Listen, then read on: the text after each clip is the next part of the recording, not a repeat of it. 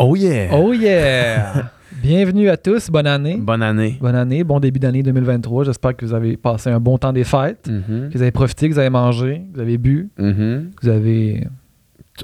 Chiller avec la famille. chillé avec la famille. C'est une bonne occasion de chiller avec la famille. C'est important. important. On prend le temps de chiller avec la Tout ce qui famille. compte, la famille. Tout ce qui est la famille. Effectivement. Yeah. Dom, je voulais te féliciter pour... ça fait 2 fois que je cours en écoutant ta playlist 66 chansons, 66 bonnes chansons de 2022. Pourquoi 66? Je sais pas. À écouter dans l'ordre. Ouais. La prescription du docteur, c'est de l'écouter dans l'ordre. Puis ça va dessus, man. Tu trouves ça... Man, c'est comme moi, j'allais courir, j'étais quand il va au moins avoir une coupe de bangers, mettons, de trucs plus... Ben, en fait, pourquoi j'ai mis dans l'ordre? C'est parce que je les ai mis comme du plus soft au plus intense, mettons. OK. Ah ben, je suis peut-être pas rendu encore. C'est pour ça qu'au début... C'est quand même 4 heures d'écoute que je fais, mais c'est quand même soft, là. Ah, mais 4 heures, c'est pas mal la playlist au complet. Là. C'est 6 heures, je pense, qu'elle dure. Ah, ouais. Mais oui, c'est de la musique qui est relax. Là. Oh, ouais, t'es en mode smooth jazz, là. En mode... ouais. Non, pas smooth jazz, mais t'es en mode smooth, là. Mais ouais, c'est ça. C'est parce que, tu sais, mettons, tu mets une playlist sur le random, puis là, tu passes de genre, de quoi de crissement mollo à genre une tune de punk rock à Beyoncé, genre back-to-back. Ouais, surtout des playlists de ce type-là, là, tu sais, des playlists type top, mettons, là, qui sont pas des playlists mood. Si tu mets une playlist mood sur ça. random, mais non, c'est ça. Tu frappes la bonne Fait que là, affaire. mettons, là, tu startes ça, genre, en milieu d'après-midi, quand tu lis ton petit livre, genre, puis t'es relax, là, tu soupes, là, puis là, genre, plus ça va, plus la soirée avance, puis la musique devient de plus en plus intense, puis à la fin de la soirée, t'es genre debout sur ta... Mais ça devient quand même pas du rave, là. Non, parce que j'écoute pas de rave dans la vie, fait que je m'en mettrai pas dans ma playlist. Hey, mais ma playlist, man, est genre virale, man. Oh, ben, j'ai vu comme 135 likes, là. Je suis quasiment rendu à 200, là. Ah ouais, hein? Man. Ça lève, là. Les affaires lèvent. Ben, écoutez ceux qui écoutent le sans filtre en ce moment. Finissez le sans filtre que vous écoutez maintenant. Puis après ça, quand votre voyage de char sera pas fini encore, allez écouter les 66 bonnes tunes de 2022. C'est ça le nom de ta playlist? Ouais. Par Dominique Plante. Ouais. C'est un artiste, il y a 3 playlists, il y en a 2 qui n'ont pas de chansons. Puis il y a celle-là, quand tu cherches Dominique Plante sur Spotify. Faudrait que tu cleanes ton jeu de Spotify, là. Ma recherche tantôt, là, je pourrais le checker, là. Mais c'est genre... parce que j'ai plein de playlists, puis il y a un gars qui m'a écrit genre, hey, je suis tombé aussi sur ta playlist Party Soirée 22. Puis j'ai écouté ça, puis j'étais comme, oh Chris, on oublie que c'est... Spotify sur Spotify. J'oublie que... Des fois, je fais des playlists. Dominique Plante, profil. OK, non, afficher 54, ça, c'est juste les listes de lecture. OK, non, c'est ça, c'est 0 like. Il y a quand même Party Soirée 2022, puis Les Chambres Rouges 2. Oui, mais ça, je fais ça pour moi, là, dans le sens que j'oublie que les gens peuvent avoir accès à ça. Ouais, c'est ça. Je fais ça parce que, mettons les Chambres Rouges. C'est quoi les Chambres Rouges? C'est le film à Pascal. Ah, fait que ça, c'est genre des... Fait que c'est genre, mettons, il me fait tout le temps des playlists d'inspiration de tunes. OK. Fait que là, genre, quand le monde m'écrive, hey, j'ai écouté telle affaire, j'étais comme, oh, Chris, le monde n'est pas supposé tomber là-dessus. OK, c'est ça. Fait que là, le monde pourrait trouver. Hey, ça pourrait être intéressant pour les gens qui nous écoutent. Vous savez qu'ici au Studio SF, on a produit et réalisé le podcast de True Crime Post-Mortem avec Victoria Charlton. On en a déjà parlé sur le dernier Q&A, mais si ça vous intéresse, si vous avez aimé l'ambiance sonore, si vous allez dans le profil de Dominique Plante sur Spotify, vous pouvez trouver la playlist True Crime Victoria, où est-ce que vous allez trouver les inspirations pour ça. C'est donc malade, ça. Là. Ouais. Mais en même temps, il y a sûrement des affaires là-dedans que tu veux comme pas que je veux comme pas le monde tombe dessus. Là, genre Ariane Album, mettons, les inspirations. Genre. OK, je comprends. Tu feras le ménage tantôt. Bon, ben cool. Fait que sinon, à part pour parler de ma playlist, on est là pour parler mais c'est important de le mentionner. C'est important, mais cool. Merci d'avoir écouté. De l'année 2022, faire notre revue podcast, de l'année 2022, nos top podcasts qu'on a fait, nous. Ceux qu'on a jugés les plus fun, puis les plus intéressants, les plus inspirants, tout ce que tu veux. Une année avec un petit peu moins de podcasts que les autres années précédemment. Parce qu'on est tombé, vous le savez, à 1 par 2 semaines. Ouais, à peu près, ouais. Fait que c'est ça, mais on a quand même des podcasts de qualité. Oui, je regardais ça, c'est la liste. ça l'important, dans le fond. C'était ça notre décision un peu, là. C'était de faire, on va réduire un peu la quantité pour augmenter la qualité. Exact. Ou du moins conserver la qualité. J'ai quand même de la misère à choisir.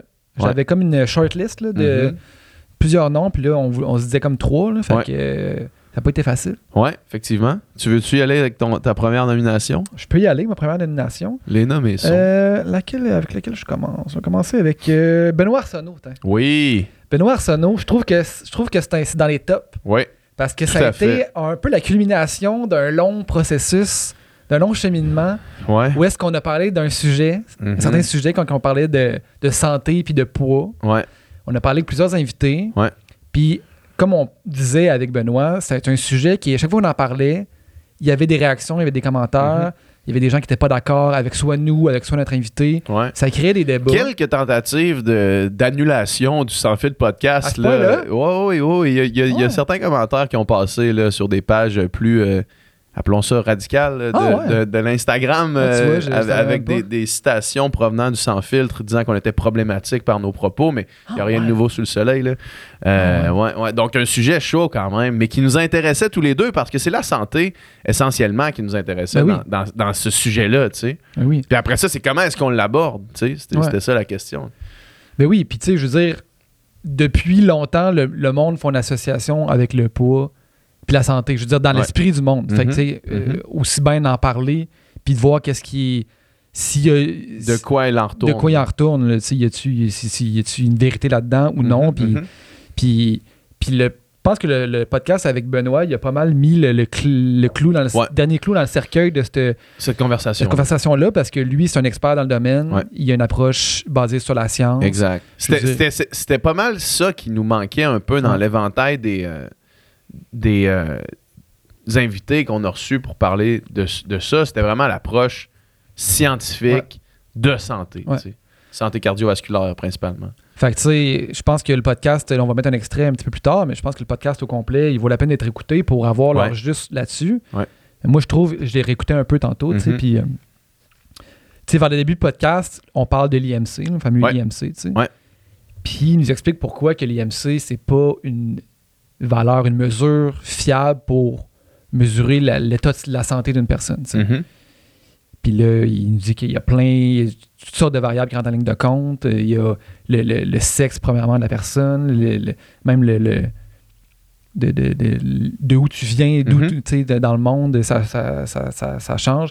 Puis, ce que je trouve vraiment intéressant, en fait, c'est quand il nous a dit c'était quoi la mesure qui était, selon lui, la plus fiable, mettons, pour prédire la mortalité chez quelqu'un, tu sais, mettons. Fait que... Puis cette mesure-là, c'est le VO2 max. Fait que les capacités cardio-respiratoires, cardiovasculaires, tu sais. Fait qu'au final, qui est pas mal communément appelé le cardio, mettons, là, tu sais. Ouais, globalement. Genre, là, tu sais. En tout cas, dans l'esprit du monde, tu sais. Donc, genre de forme là, physique, là, tu sais. Ouais, essentiellement. Puis ça, c'est quand même intéressant, tu sais, parce que je veux dire, tu peux être, évidemment, avoir un poids, ben, je veux dire, répondant aux standards de beauté, puis là, tu sais, c'est même pas le truc dont on parle. Puis ce sera pas nécessairement un indicateur de santé ou non. Puis tu peux quand même avoir ce corps-là, puis monter l'escalier, puis être complètement à bout de souffle, tu sais, versus avoir une IMC plus grand, puis être fucking en forme, tu sais. Ouais.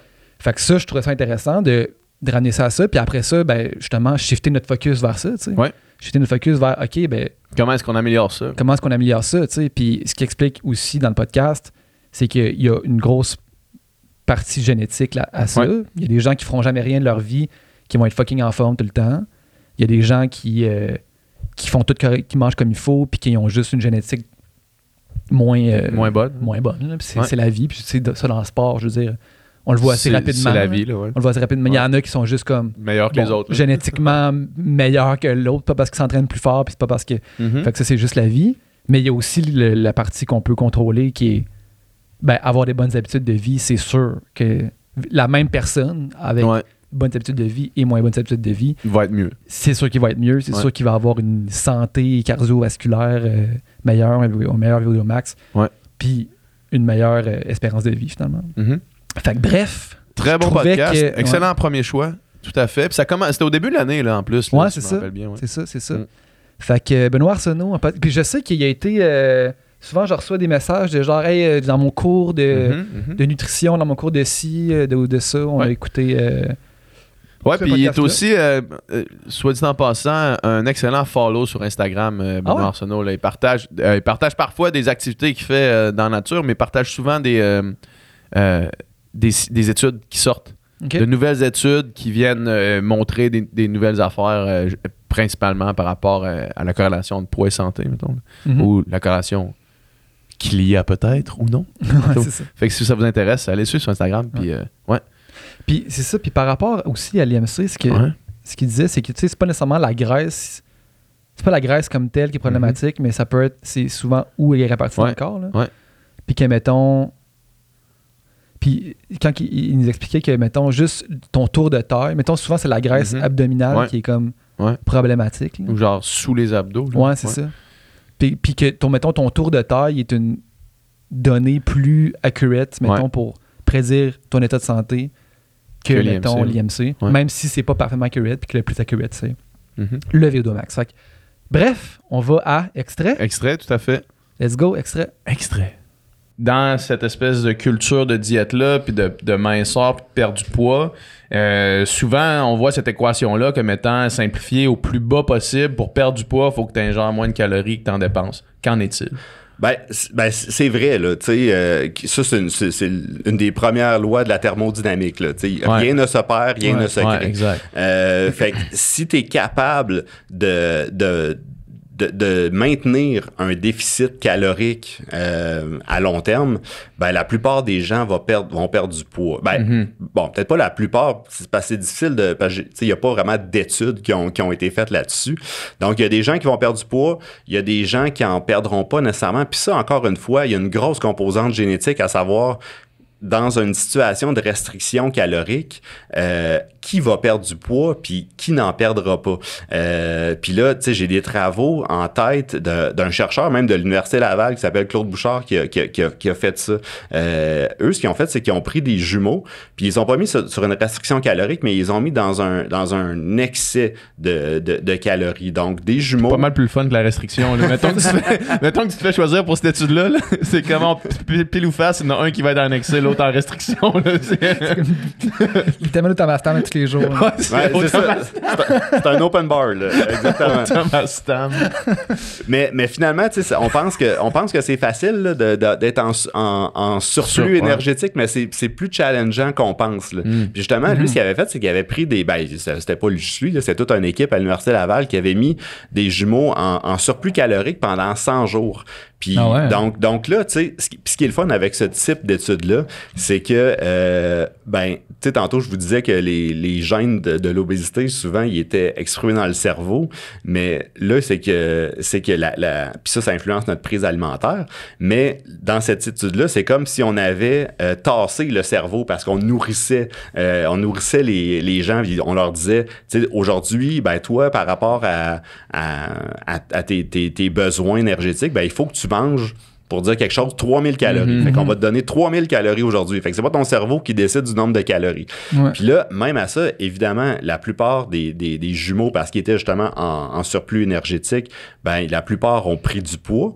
Mais encore une fois, il y en a qui ont pris 2 kilos. Il y en a qui ont pris 10 kilos. Puis si le premier jumeau avait pris 2 kilos, l'autre, il en avait pris 2. Puis si dans un autre set de jumeaux, il y en a un qui avait pris 10 kilos, l'autre en avait pris 10 aussi. Ouais. Puis ça a été fait aussi au niveau de la restriction calorique. Donc, au lieu de faire un surplus énergétique, on fait une restriction calorique, corrélation parfaite, avec une restriction calorique autant faite par l'alimentation que par l'activité physique. Parce que, ben, tu sais, on peut jouer sur la balance énergétique en diminuant l'apport, mais aussi en augmentant la dépense énergétique. Puis dans les deux cas, les résultats étaient sans équivoque, dans le sens que on perdait du poids quand on était en balance énergétique négative, mais il y avait une variabilité interindividuelle qui était vraiment impressionnante. On est de retour. Moi, mon premier nommé, c'est Mathieu Blanchard, le podcast qu'on a fait avec Mathieu Blanchard. Parce que Mathieu Blanchard, au moment où on l'a reçu, au Québec, il n'était pas encore extrêmement connu. Il venait d'avoir une performance extraordinaire au Ultra Trail du Mont-Blanc en arrivant 3e. Puis j'ai choisi ce podcast-là parce que, premièrement, c'est un idole. T'es fan. Il est absolument... Je suis un réel fan de sa carrière de coureur de trail. Les choses qu'il a faites, les aventures, même au-delà de sa carrière de coureur de trail, sa carrière d'aventurier aussi. Je suis vraiment... si vous voulez suivre quelqu'un sur Instagram, on parlait tantôt de Bruno Arsenault, Mathieu Blanchard est aussi un follow incroyable sur Instagram. Il s'aventure tout le temps dans des affaires débiles, mais ce qu'il nous avait dit... Après sa performance de 3e position sur l'UTMB, qui est le Super Bowl des Ultra Trail, il nous avait dit, je sais pas s'il l'avait dit en onde ou hors onde, qu'il avait compris quelque chose pour l'Ultra Trail du Mont-Blanc qui s'en venait. Ouais. Puis une chose qui s'est passée après ça, c'est que Mathieu, après est venu à notre podcast, probablement sans incidence avec sa présence à notre podcast, il a lancé lui-même son propre podcast qui s'appelle Dans mon bain. Puis c'était vraiment le récit bi-hebdomadaire, non, bimensuel, 2 fois par mois. Ouais. Bimensuel, c'est 2 fois par mois ou 1 fois 2 mois? Hey! Bonne question. 2 fois par mois, 1 fois à chaque 2 semaines, il y avait un podcast qui sortait qui racontait toutes ses étapes préparatoires, soit son entraînement, son alimentation, sa récupération, et il nous amenait avec lui dans les courses de préparation qu'il faisait vers l'Ultra Trail du Mont-Blanc pour culminer avec sa présence au Ultra Trail du Mont-Blanc de cette année qui vient de se terminer, qui a eu lieu depuis son podcast. Où est-ce que là, il a couru la course de sa vie. Il a réussi à passer sous la barre des 20 heures, qui est une barre mythique qui n'avait jamais été faite sur le parcours de l'UTMB. Il est arrivé 2e derrière le plus grand coureur de trail de tous les temps, Kylian Jornet, après s'être battu avec pendant toute la nuit, puis toute la matinée avant d'arriver à Chamonix, seulement 5 minutes derrière lui, les genoux hauts, grande foulée dans la foule. Je pleure souvent en regardant le sport parce que je trouve que c'est des histoires qui s'écrivent d'elles-mêmes, mais je trouvais ça d'autant plus débile que pas 1 an avant, on l'avait reçu sur le podcast, puis il nous avait expliqué son parcours, il nous avait parlé du fait qu'il avait compris quelque chose, puis clairement, il a compris quelque chose. Ce quelque chose-là, il l'a évidemment pas dévoilé, mais j'ai hâte d'y reparler pour essayer de lui demander c'était quoi finalement cette affaire-là que tu as compris. Puis toi, t'as-tu une théorie sur qu'est-ce qu'il aurait pu comprendre? Oui, j'ai une théorie. L'année où est-ce qu'il est arrivé 3e, il a mentionné qu'il attaquait le parcours selon des temps de passage au ravitaillement basés sur les temps de passage du record.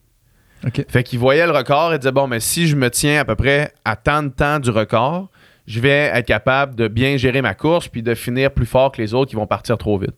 C'est ce qu'il a fait pour arriver 3e.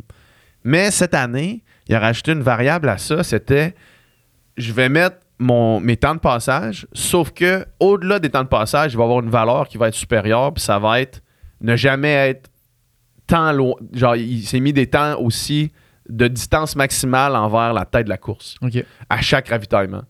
Fait que ça faisait que si, mettons, le temps de passage était trop lent, il tombait sur l'autre option qui était OK, ben là, il faut que tu sois sur le temps de distance envers la tête de la course. Ce qui a fait qu'il s'est mis moins dans un trou. Puis il a quand même fini vraiment fort pour réussir à finir 2e cette fois-là. Fait que je pense que je vais demander la prochaine fois que je le vois, mais ma théorie, ce serait qu'il s'est mis une autre valeur que juste des temps de passage. Puis cette valeur-là, c'était la distance entre lui et la tête de la course. Mettons. Parce que même s'il fait un bon temps, si les autres font encore un meilleur temps, ben je veux dire, t'es quand même. Exact, c'est ça. Exact, c'est ça. Puis tu veux pas non plus te creuser un trop gros trou, sachant que tu finis fort les courses. Puis lui, c'est un gars qui n'est pas fait comme toi puis moi. Après on parlait de génétique tantôt, lui. C'est ça. Après le 170 km avec 10 000 mètres de dénivelé plus de UTMB, une course de 19h58, le lendemain de ça, il reprend son téléphone pour faire le dernier épisode Dans mon bain, puis il fait moi, je suis pas raqué le lendemain de course. Fait alors qu'il y a du monde qui rentre, qui sont pas capables de sortir de leur chambre d'hôtel, lui, il est pas raqué le lendemain d'un 170 km avec 10 000 mètres de dénivelé positif. Là. Fait qu'il y a quelque chose qui se passe là quand même, qui se passe pas avec la majorité des gens. Là. C'est débile, ça. Ouais, ça, c'est quand même assez incroyable. Puis l'autre affaire qu'il avait parlé dans le podcast que j'avais trouvé vraiment hot, c'était quand il avait juste comme un peu fait planer l'utopie d'un monde où est-ce que le monde se déplace en courant. Là. Ouais. Puis là, ma blonde, actuellement, elle court partout où est-ce qu'elle va. Elle court à l'hôpital, elle va travailler en courant, puis elle revient à la course, ça fait genre 20 km par jour. Mais au final, c'est calissement bon pour ta santé puis la planète. Ouais. puis ton énergie, puis ton temps, parce que t'es pas pris dans le trafic à sacrer après le gars qui est en avant de toi, puis t'es pas genre tout le temps en train de te faire chier dans ton char en déplacement. Ton sport, il est fait quand t'arrives chez vous. T'es tout le temps plus de bonne humeur, tout le temps avec plus d'énergie. Le soir, tu dors mieux. T'as moins de up and down d'émotions. C'est comme... Puis là, lui, il est venu ici à course, pour ça qu'il disait ça. Ouais. Il vient ici à course, il repart à course, ça va faire un training après, mais il se déplace à course. Ouais. C'est fou, ça, man. Imagine si tout le monde pouvait se déplacer à course. C'est fou. Tout le temps. En ville, en plus, là, à Montréal, mettons, là, d'un point en ville à un autre point en ville, je veux dire, c'est quasiment pas tant plus long à la course. Là. Non. Mais non, c'est genre... ça, tu sais, où est-ce que t'habites, là, à Verdun. Ouais. C'est 3 km, genre, si tu cours. C'est 6 km dans ta journée. That's it, là, genre. 3 km, ça fait 15 minutes, je suis rendu. C'est genre, en char, c'est genre 12 minutes, genre. c'est ça pour vrai, là. Ah ouais, c'est fou, man. C'est hot. C'est clair. Ouais. Puis aussi, il nous avait parlé qu'il tournait un genre de film dans le nord là, du Québec. Il a fait ça? Ouais. Dans le fond, là, c'est à la réserve, là. Je vais il semble que j'ai vu ça butcher le nom, là. Ça va être vraiment dégueulasse. Ce que je vais dire, c'est pas ça pantoute, là. C'est genre la réserve Wapepoine, là. Genre, c'est l'œil du Québec. C'est l'espèce de gros rond, le gros réservoir en rond en haut, là. Ce qu'il a fait, c'est qu'il est allé là avec un autre gars. Puis ils ont fait le tour de ça en genre de ski de fond, genre en traînant tout leur stock. Fait qu'ils ont fait le tour de ça. Ils ont dormi là-dedans à moins 40 dans des sacs de... Hey, il y avait des vidéos, là, genre un sac de couchage, puis il y a tellement de condensation autour du sac de couchage que le sac de couchage était gelé, mais c'est des sacs de couchage faits pour ça. Fait que le lendemain, ce qu'ils font, c'est qu'ils sortent de la tente, ils font juste... La glace casse, puis le sac, il reste sec, mettons. Là. C'est fou, là. Il y avait des vidéos où ils se réveillaient de même, englacés, là, genre glacés de la tête aux pieds. Là. C'est fou, man. C'est débile. Ça fait genre 10 jours, je pense. 7 ou 10 jours. Je fais une parenthèse, là. J'ai écouté l'autre jour, man. Je suis tombé dans un vortex de YouTube. Là. J'ai écouté les bons vieux un classiques. genre de documentaire sur la vie dans le village le plus froid au monde, genre. C'est genre dans le nord. C'est en Sibérie, genre. OK. C'est en Sibérie, puis c'est genre des genres d'autochtones. Je sais pas. Russes, comment on les a... Non, mais tu sais... je pense que c'est aussi le peuple inuit, je crois. Mais là, je veux dire, je vais pas dire n'importe quoi. Mais c'est comme c'est ça, le village habité à l'année le plus froid. Qui fait le plus froid. Que genre le record qui a été, je pense, c'est moins 70, le plus froid qui a été enregistré là-bas. Ah ouais. Hein? Puis genre, mettons, l'hiver, il fait souvent moins 50, mettons, là, tu sais. Puis genre, puis en plus, ils vivent pas une vie comme, mettons, dans des genres de maisons isolées, chauffées à fond comme nous autres, là, tu sais. C'est chauffé puis c'est isolé, mais je veux dire, ils font beaucoup de travail à l'extérieur, puis genre, faut qu'ils aillent pêcher eux autres même leurs poissons, puis genre, faut qu'ils... Leur toilette est à l'extérieur, puis genre... Man. C'est fou, là, genre, tu sais, ils peuvent quasiment rien faire pousser à part genre une petite mini fenêtre dans l'été, peut-être, là, tu sais. Ouais. Puis, bref, c'était capoté. C'est débile, man. C'est capoté, c'est fou de comprendre. T'as rendu loin sur YouTube, quand même. En fait, j'étais sur l'ordi de ma blonde, fait que c'était comme... Tu sais, des fois, quand tu changes d'algorithme, t'as des recommandations que t'aurais jamais eues. Ça, c'est débile, là. Moi, quand, mettons, tu sais, je suis connecté à toutes les chaînes des podcasts du Studio SF. Là, puis là, moi, ils ont tous des algorithmes différents. Habituellement, je suis genre sur Upika Podcast. Là, genre, c'est sur ça que je check les affaires qui m'intéressent. Mais quand, mettons, je change pour une raison X, puis je vais sur le home page, là, on dirait que c'est un autre site web au complet. Genre, complètement. C'est fou. Hein? On est tellement habitué de voir tout le temps les mêmes affaires. Moi, c'est genre des vidéos de musique, des vidéos de Star Wars. C'est ça, exact. Ouais, pis t'en viens quasiment à penser que c'est ça, genre. C'est ça, YouTube, genre, tout le monde écoute ça, tout le monde va écouter ça, mais genre trop pas, débile, tellement d'affaires. Ouais. Fait que bref, on va écouter un extrait de Mathieu. Extrait de Mathieu Blanchard. Extrait. Yeah. Et donc, avec le temps et l'expérience, ton rapport à la douleur physique et mentale, énergétique va évoluer ou ça va devenir, sur une échelle de 5 sur 10, un 8 sur 10 douloureux, au bout de quelques années, va devenir un 3 sur 10, tu vois, et c'est que pour moi, on grandit aujourd'hui dans des sociétés tellement protégées, avec beaucoup d'hygiène autour de nous, qui fait que quand on est enfant, on ne tombe pas, on ne se casse pas assez la gueule par terre, et puis on finit par découvrir des vraies douleurs un peu quand on se met dans des sports comme ça assez tard dans la vie, quand on se pousse, et puis on s'est pas accoutumé à ça dans notre jeunesse, mais en tout cas moi c'est mon expérience aujourd'hui là, et puis c'est mon expérience là, c'est pas forcément validé scientifiquement ce que je vais dire, mais j'ai l'impression que mon rapport à la douleur évolue avec le temps, donc c'est ça pour répondre à ta question. Lorsque je vais être dans un down, dans une course, une douleur, il n'y a que la blessure qui va m'arrêter au final. Une vraie blessure, c'est-à-dire une jambe pétée, là je vais m'arrêter. Ouais. Mais si c'est une crampe, une tension dans un muscle, ma tête qui veut plus, une envie de vomir, c'est pas suffisant pour me faire arrêter.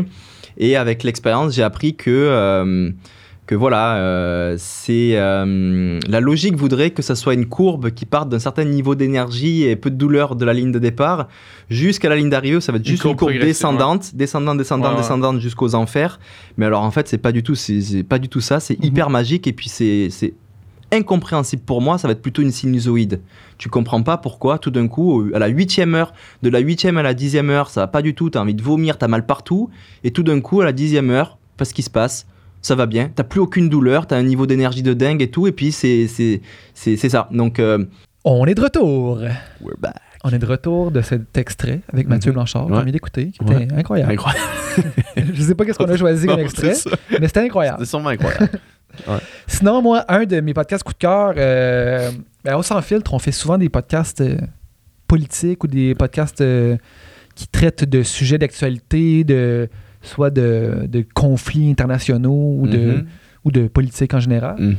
Puis là, moi, un de mes coups de cœur, c'est le podcast qu'on a fait avec Aniyé Ziaye, qui nous a parlé du conflit, des manifestations en Iran qui ont lieu, puis qui ont toujours lieu, en fait, au jour où on se parle. Puis je trouvais que c'est une invitée articulée, extrêmement connaissait son sujet, tu sais. Tout à fait. Puis c'était le rêve, le paradis des invités, quoi. Ouais, vraiment, c'est le genre de podcast qui est j'allais dire qui est facile, qui est vraiment difficile à... Le sujet est difficile. Le sujet est difficile, mais qui est tellement facile à mener pour nous deux. Là, nous deux, alors qu'on fait juste comme être curieux puis s'intéresser. Puis la personne devant nous qui a toutes les connaissances pour nous éduquer, en fait. Là, c'est ça l'objectif. Puis le fait que tu aussi tout le monde en parle la veille qu'on la reçoive, là, juste comme un hasard, on avait booké ça faisait un petit bout déjà. Non, c'était vraiment c'est une super rencontre. Là. Puis moi, j'ai ressorti de ça en comprenant le conflit. T'sais. Puis en comprenant le conflit, puis non seulement en comprenant le conflit actuel, mais aussi en comprenant, tu sais, en fait, c'est impossible de comprendre réellement le conflit si tu ne comprends pas le contexte autour puis historique de l'endroit où on parle. T'sais. Puis en Iran, il y a une histoire vraiment particulière. Puis justement, moi, c'est ce que je réécoutais tantôt un peu en me préparant. Puis, tu sais, c'est un pays qui a jadis été super moderne et ouvert, puis vraiment pas un État religieux comme il était aujourd'hui, tu sais, sous une dictature qui est comme un peu, sous un roi, là, le Shah, tu sais, ce qui est un peu paradoxal ou contradictoire dans notre esprit, mais lui, il était super, genre, il était full inspiré par l'Occident, fait qu'il était super, genre, go-modernité, puis les femmes pouvaient travailler, les femmes pouvaient avoir des postes importants, puis le voile n'était pas obligatoire, puis là, ils se sont dit, on est tanné de la monarchie, on met ça dehors, on fait une révolution, puis finalement, la révolution, c'est comme... on a changé 4,30 sous pour... 2 scènes, là. 2 scènes, là, tu sais, genre vraiment pire, là, finalement, pour une situation vraiment pire. Puis, en tout cas, moi, je trouvais ça super intéressant de comprendre exactement comment ça s'est fait, puis comment ce pays-là s'est complètement métamorphosé pour devenir ce qui est aujourd'hui. Puis justement, là, je regardais un petit peu... Puis il pas si... Tu sais, genre, c'est pas si longtemps, là, tu sais. 79, là, genre, c'est rien, là. Ouais, exact. 79, c'est absolument rien. Mais non, mais c'est ça, tu sais, nos parents, ils étaient là, puis... genre, il aurait pu être iranien des années 70, genre... exact. C'est fou, man, quand tu penses à ça. Puis c'est ça, puis... Qu'est-ce que je voulais dire, sinon? On va l'écouter un extrait? On va l'écouter un extrait, mais juste sur ça, pour finir là-dessus. Ce que tu voulais dire, c'est que tu regardais encore aujourd'hui. Ah oui, c'est ça que j'allais dire. Que ce conflit-là, nous autres, quand on avait parlé, je veux dire, c'était comme frais et récent. Puis comme quand on avait parlé de l'Ukraine, justement, c'était comme nouveau. Puis on était combien de temps ça va durer? Puis on dirait que les conflits, ils se règlent pas. Là, ils se règlent pas, puis nous, on arrête d'en parler parce qu'à un moment donné, il y a comme un épuisement, puis c'est normal. On peut pas juste comme durer à l'infini mais on parle, avec autant d'implications parce que ça devient insoutenable, même si on sait que c'est encore plus invivable de vivre ces conflits-là que de juste être dans notre petit confort personnel, puis de regarder le bye-bye, puis de faire... Mais c'est quand même... C'est du stock quand tu repenses à ça. Puis, tu sais, juste... j'avais cette pensée-là, puis là, c'est peut-être pas nécessairement en lien avec l'Iran puis ce podcast-là, mais tu sais, il y a des familles qui ont perdu l'électricité pour Noël, genre. Ouais. Puis quand tu fais genre, hey, c'est poche, tu sais, c'est Noël, on perd l'électricité. Il y a du monde en Ukraine là, qui ont pas d'électricité, ça fait 1 an, puis c'est ça leur vie, là, genre. Il fait pas plus chaud qu'ici, là. Non. Il fait pas, genre, sont pas mieux, sont pas plus confortables, là. C'est dans un sous-sol à briller, sans électricité, dans une ville qui se fait bombarder, là. Ouais. Genre, ici, on est comme, on peut pas fêter Noël chez mon oncle. C'est poche. C'est poche, c'est plate. C'est C'est plate, mais tabarnak, imagine, man. Mais non, mais c'est ça. Mais de temps en temps, un petit électrochoc de juste Te remettre en perspective, faire genre, hey, là, faut jeter notre frigo qui est rempli d'opulence de bouffe qu'on va remplir quand ça va repartir. Tu sais, genre, c'est poche, là, c'est du gaspillage alimentaire, c'est de la merde, là. Ouais. Mais genre. Moi, je vais dire la chose la plus privilégiée puis la plus dégueu, genre, que tu vas avoir entendu aujourd'hui. Mais mettons, à Hawaï, là, en voyage, là, qu'on a fait une semaine de van, donc de camping, là. Tu sais, puis je veux dire, la plupart des campings qu'on était, il n'y avait pas de douche, là. Tu sais, s'il y avait une douche, c'était un petit jet dehors frette, là, tu sais, puis genre... Puis les toilettes, ils étaient souvent, genre, complètement crottées, là, tu sais, puis genre... Puis tu sais, j'étais en voyage, puis c'est moi qui ai choisi ça, puis genre... Mais tu sais, juste d'être privé, puis tu sais, mettons, on n'avait pas de toilette dans la van, on n'avait pas d'eau, on avait tout, tu sais, en camping, là, tu sais. Puis bref... Mais juste quand tu te fais enlever quelque chose que tu es habitué d'avoir à portée de main tout le temps, tu sais, c'est tellement facile d'avoir de l'eau ici, genre. C'est la plus simple au monde. C'est fou comment, tu sais, mettons, tout ce que ça prend pour que ce soit facile de même, pour faire genre tourner un truc, puis il y a de l'eau qui sort comme par magie, mais genre, c'est pas de la magie, là, tu sais, puis genre, c'est fou tout ce que il a fallu. Puis même chose, l'électricité, encore pire, mais on envoie ça, genre, du nord esti dans des fils, genre, qui viennent jusqu'ici dans toutes les maisons du monde, c'est débile, là, tu sais. Pour tout, puis genre même chose pour Internet, tout là. Ça n'a pas de sens. Puis mais c'est ça, mais le perdre de temps en temps. Puis là, moi je te parle, moi j'étais quand même, je veux dire, dans le spectre du grand confort de la vie là, tu sais, je veux dire, quand tu remets ça en perspective. Tablon dans une vanne, dans sa plage, ça, genre, dans un paysage paradisiaque. C'est ça, je veux dire, genre je suis pas du tout en train de me plaindre, mais juste c'est ça pour dire que perdre quelque chose, c'est un reminder que comme c'est pas tout qui est supposé être aussi facile tout le temps dans la vie, puis que ça remet les choses en perspective, puis c'est ça. Puis encore un reminder qu'il y a des gens qui vivent des situations 1 million de fois pires. Là, exact. Fait que bref...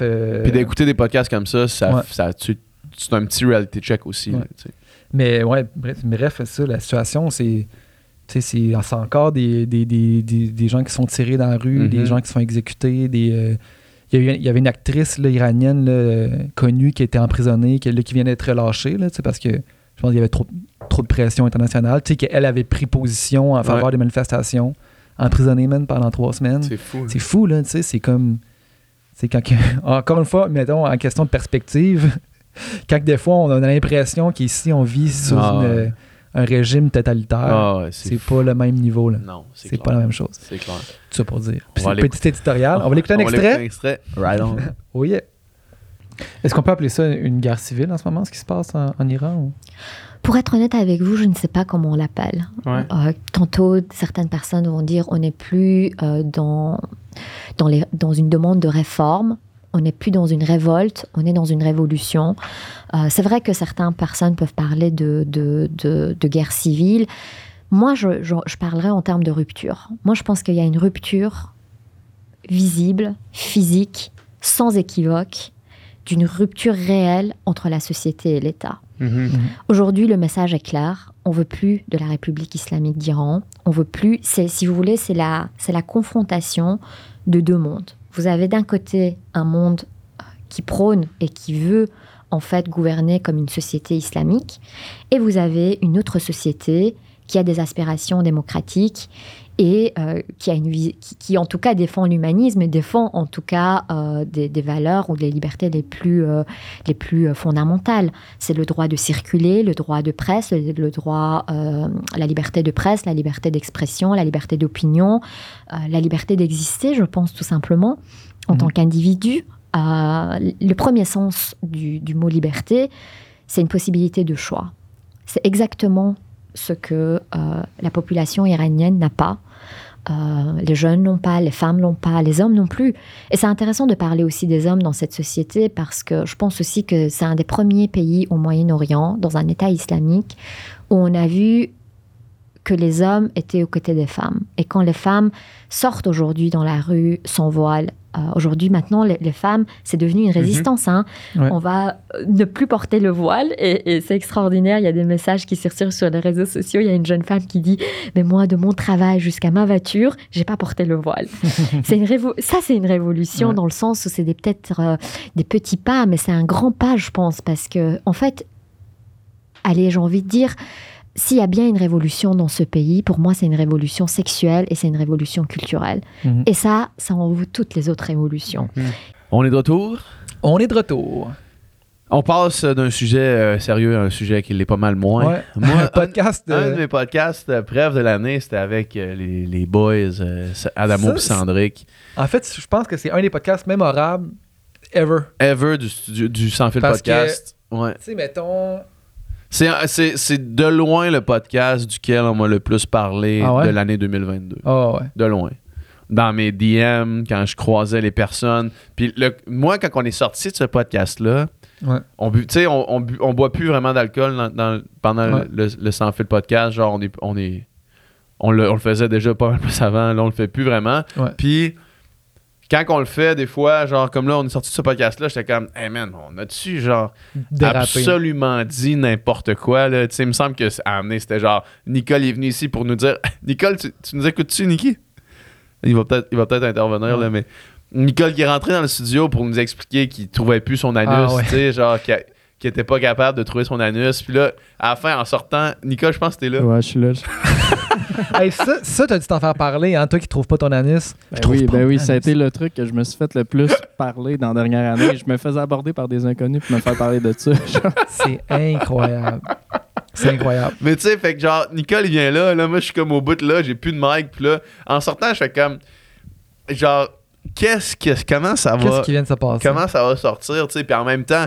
On a eu du fun, fait que genre, je m'en calissais un peu. Au début du podcast, les trois, vous étiez à OD en même temps. Ouais. Puis vous contiez des histoires, puis genre des genres d'inside, mais vous étiez tellement excités de raconter que genre tout le monde se parlait un par-dessus l'autre, puis vous alliez direct au punchline, tu sais. Moi, j'étais là, man. Puis là, à un moment donné, j'ai fait, les gars, je comprends rien. Je comprends rien.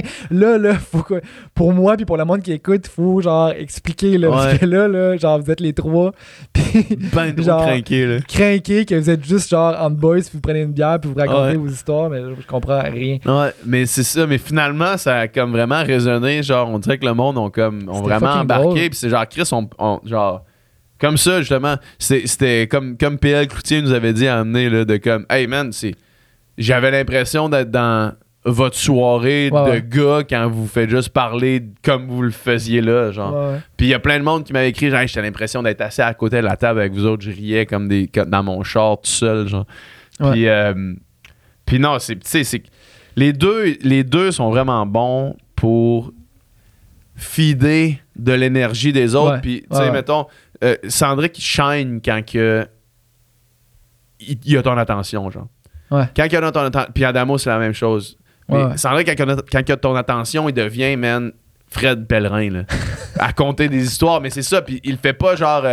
il fait pas « je veux l'attention du monde », c'est juste qu'on dirait qu'il se nourrit à ça tellement, puis là, genre, je te dis, man, il devient un conteur légendaire, là, puis Adamo, il est Adamo, fait que quand il raconte une histoire, Adamo, c'est genre la chose la plus loufoque, insane, les figures de style les plus débiles tout le temps. Adamo, man, il est d'un naturel comique, man, comme il y en a rarement. Je veux dire, man, ce gars-là, il est né pour faire rire le monde. Puis genre, c'est débile, là, un talent incroyable. Mais tu sais, juste à amener, il dit, puis on pourra mettre cet extrait-là, là, si jamais, Nicole, tu réussis à retrouver le bout où est-ce qu'Adamo, il raconte, il explique, à la place de dire un coup d'épée dans l'eau, il dit que c'est comme quand tu t'installes 2 mains puis 2 pieds par-dessus le bord du bain puis tu fourres l'eau juste avec ta graine sans toucher rien d'autre que ta graine, puis là tu fais comme un coup d'épée dans l'eau, c'est ça que tu veux dire, genre? T'es-tu en train d'essayer de Puis dire genre, c'est ça? comme une longue image, puis là, on l'écoutait, puis là, c'était comme tout ça pour ça, man.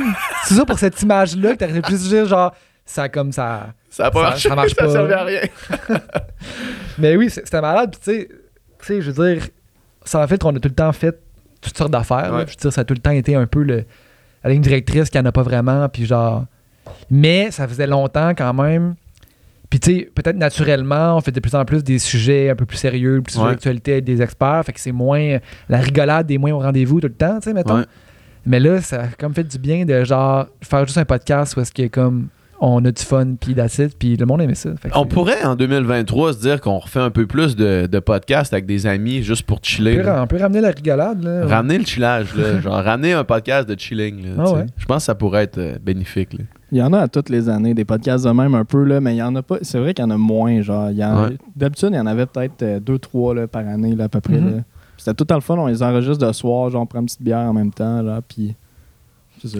C'est des podcasts qui sont cool à faire aussi. Ouais. Mais oui, on Renlions ça. va ramener ça. On va ramener Yes. ça. Fait qu'on va aller écouter, on va essayer de trouver, Nicole, si tu le trouves. Si tu le trouves pas, c'est pas la fin du monde, là, mais l'extrait d'Adamo qui explique qu'il y a un coup d'épée dans l'eau. là. All right. Ouais, la C'était COVID a fait juste avant caca le dessus. confinement. là. Genre de coup d'épée dans l'eau. Là.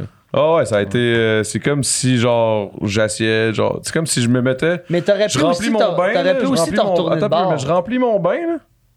Je me mets, là, en position push-up, là, alentour, là. Puis là, j'essaie de me faire venir en fourrant l'eau. C'est ça, c'est là que tu t'en allais, man. Ouais. Avec ton image, man. Genre, quand tu parlais de ton bain, mon gars, je pensais que t'allais aller à 1 million de places, man. Puis t'as dit à Sandrine, attends un peu, faut que je finisse Faut mon que idée. laisse-moi finir mon idée. là.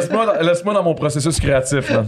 Écris ça, man. Non, mais bro, c'est Non, insane ce que tu viens de dire là, man. Mais mettons, C'est là. buzzé. Non, réalises-tu ce que tu viens de dire là, man? C'est Ça a insane, aucun genre que... sens. On est de retour. Back! J'espère que vous avez bien ri en écoutant cet extrait Mhm. du podcast avec Adamo Sandrick. On salue le bon vieux Adamo. En tout cas, moi, j'ai Le bon bien vieux ri. Sandrick aussi. Ah, les gars. Les boys. bons boys. Les bons boys. Moi, un de mes podcasts aussi favoris de l'année, c'est le podcast avec Adib. Mm. Le podcast avec Adib, c'était quelque chose. Mhm. C'était cool. Gros talk. Ouais, vraiment. Gros talk. Adib, c'est tout le temps. Tu sais, moi, je veux dire, on se voit plus maintenant, là, parce qu'on travaille ensemble aussi, Mhm. là, sur la musique. Puis, c'est tout le temps un gars. Tu sais, il y a du monde que. Tu ressors tout le temps une conversation avec cette personne-là, comme.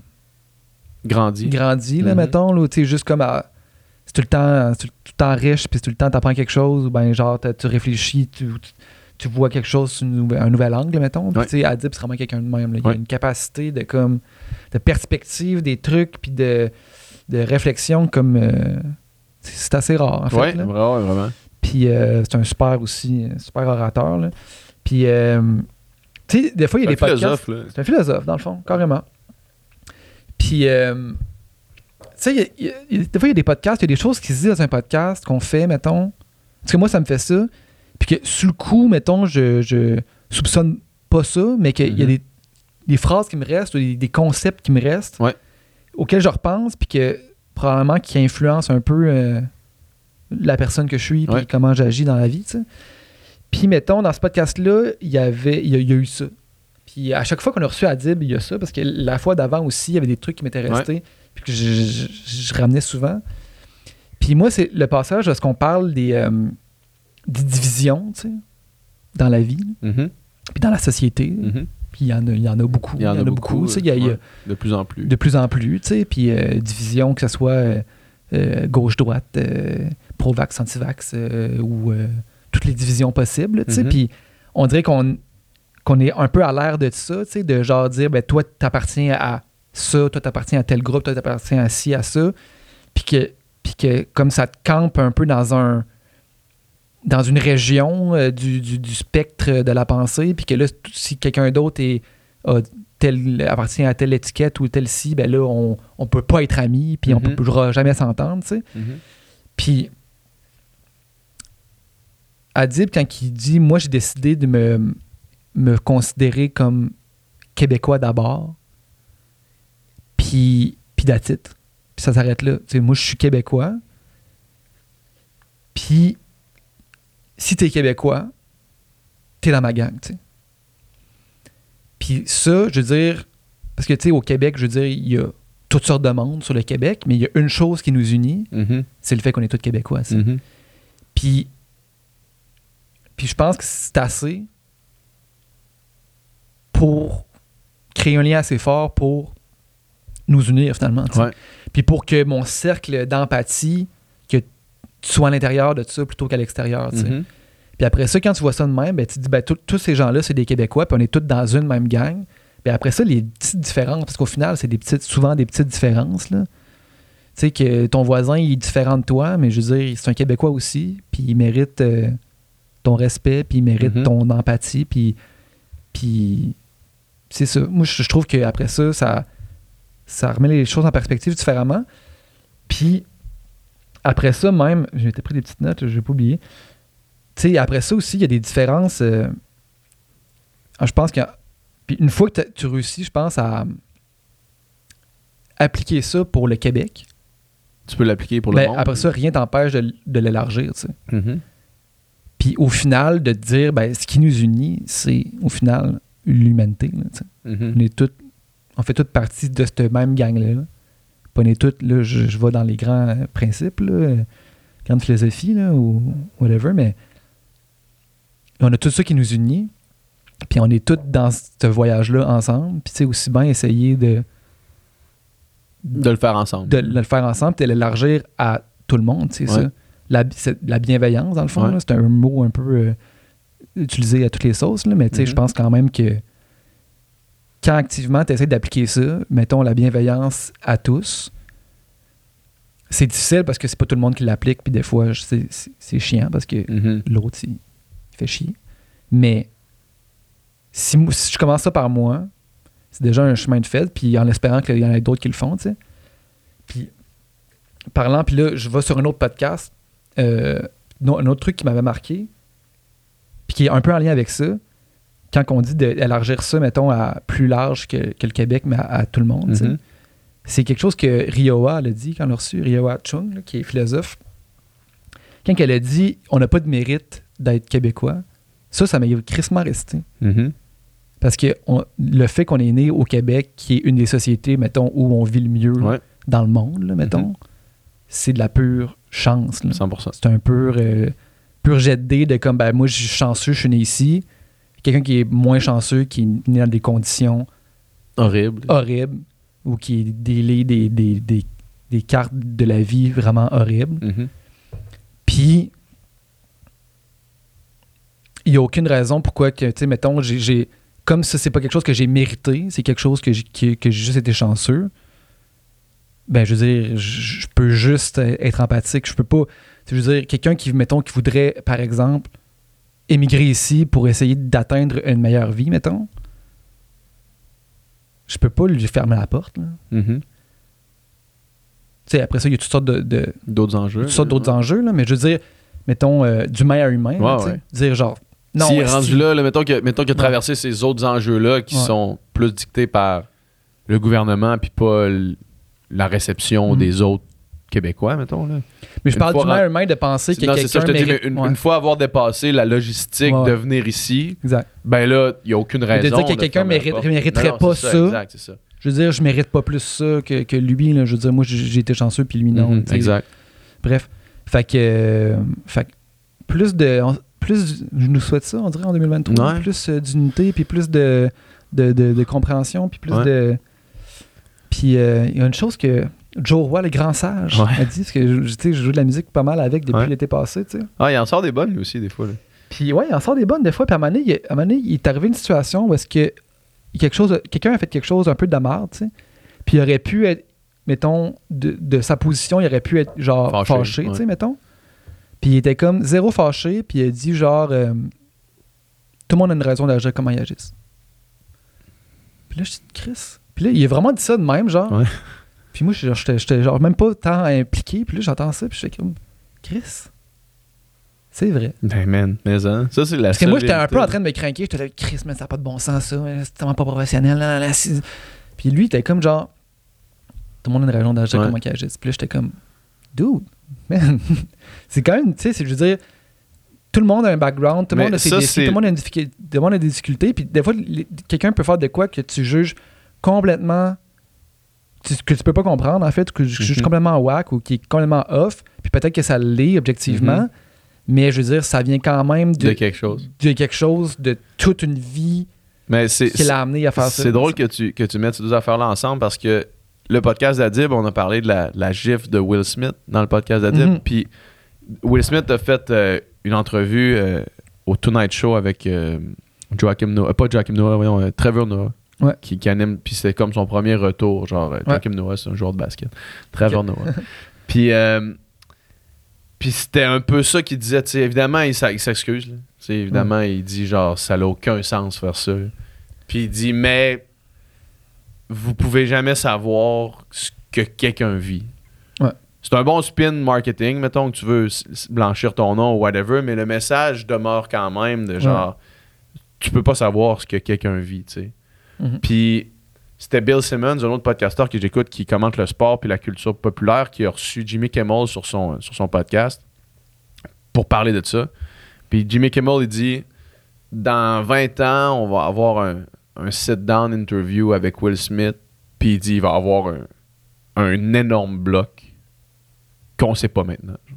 Il va y avoir une énorme affaire qu'on va apprendre, mettons, là, qu'on n'a aucune idée. Genre. Puis c'est quand même Jimmy Kimmel qui dit ça, probablement un guess crissement éduqué, mettons. Là. Mais Jimmy Kimmel, c'est le premier à dire, c'est le dernier. Si tu fais jamais ça, genre, ça n'a aucun rapport à faire ça. C'est débile monter sur le stage aux Oscars, donner une claque dans la face du gars qui est là. Genre, ça n'a pas rapport. Là.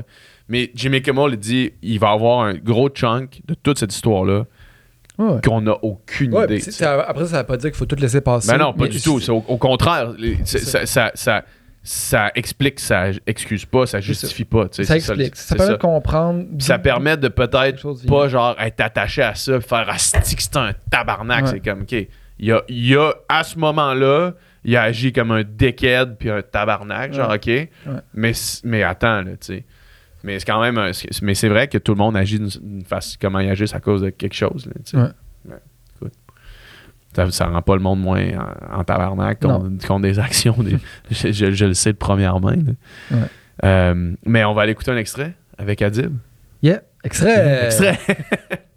Puis moi, je pense qu'un bon artiste ou un bon politicien, mais je vais aller avec le politicien, c'est quelqu'un qui ne veut pas être réélu.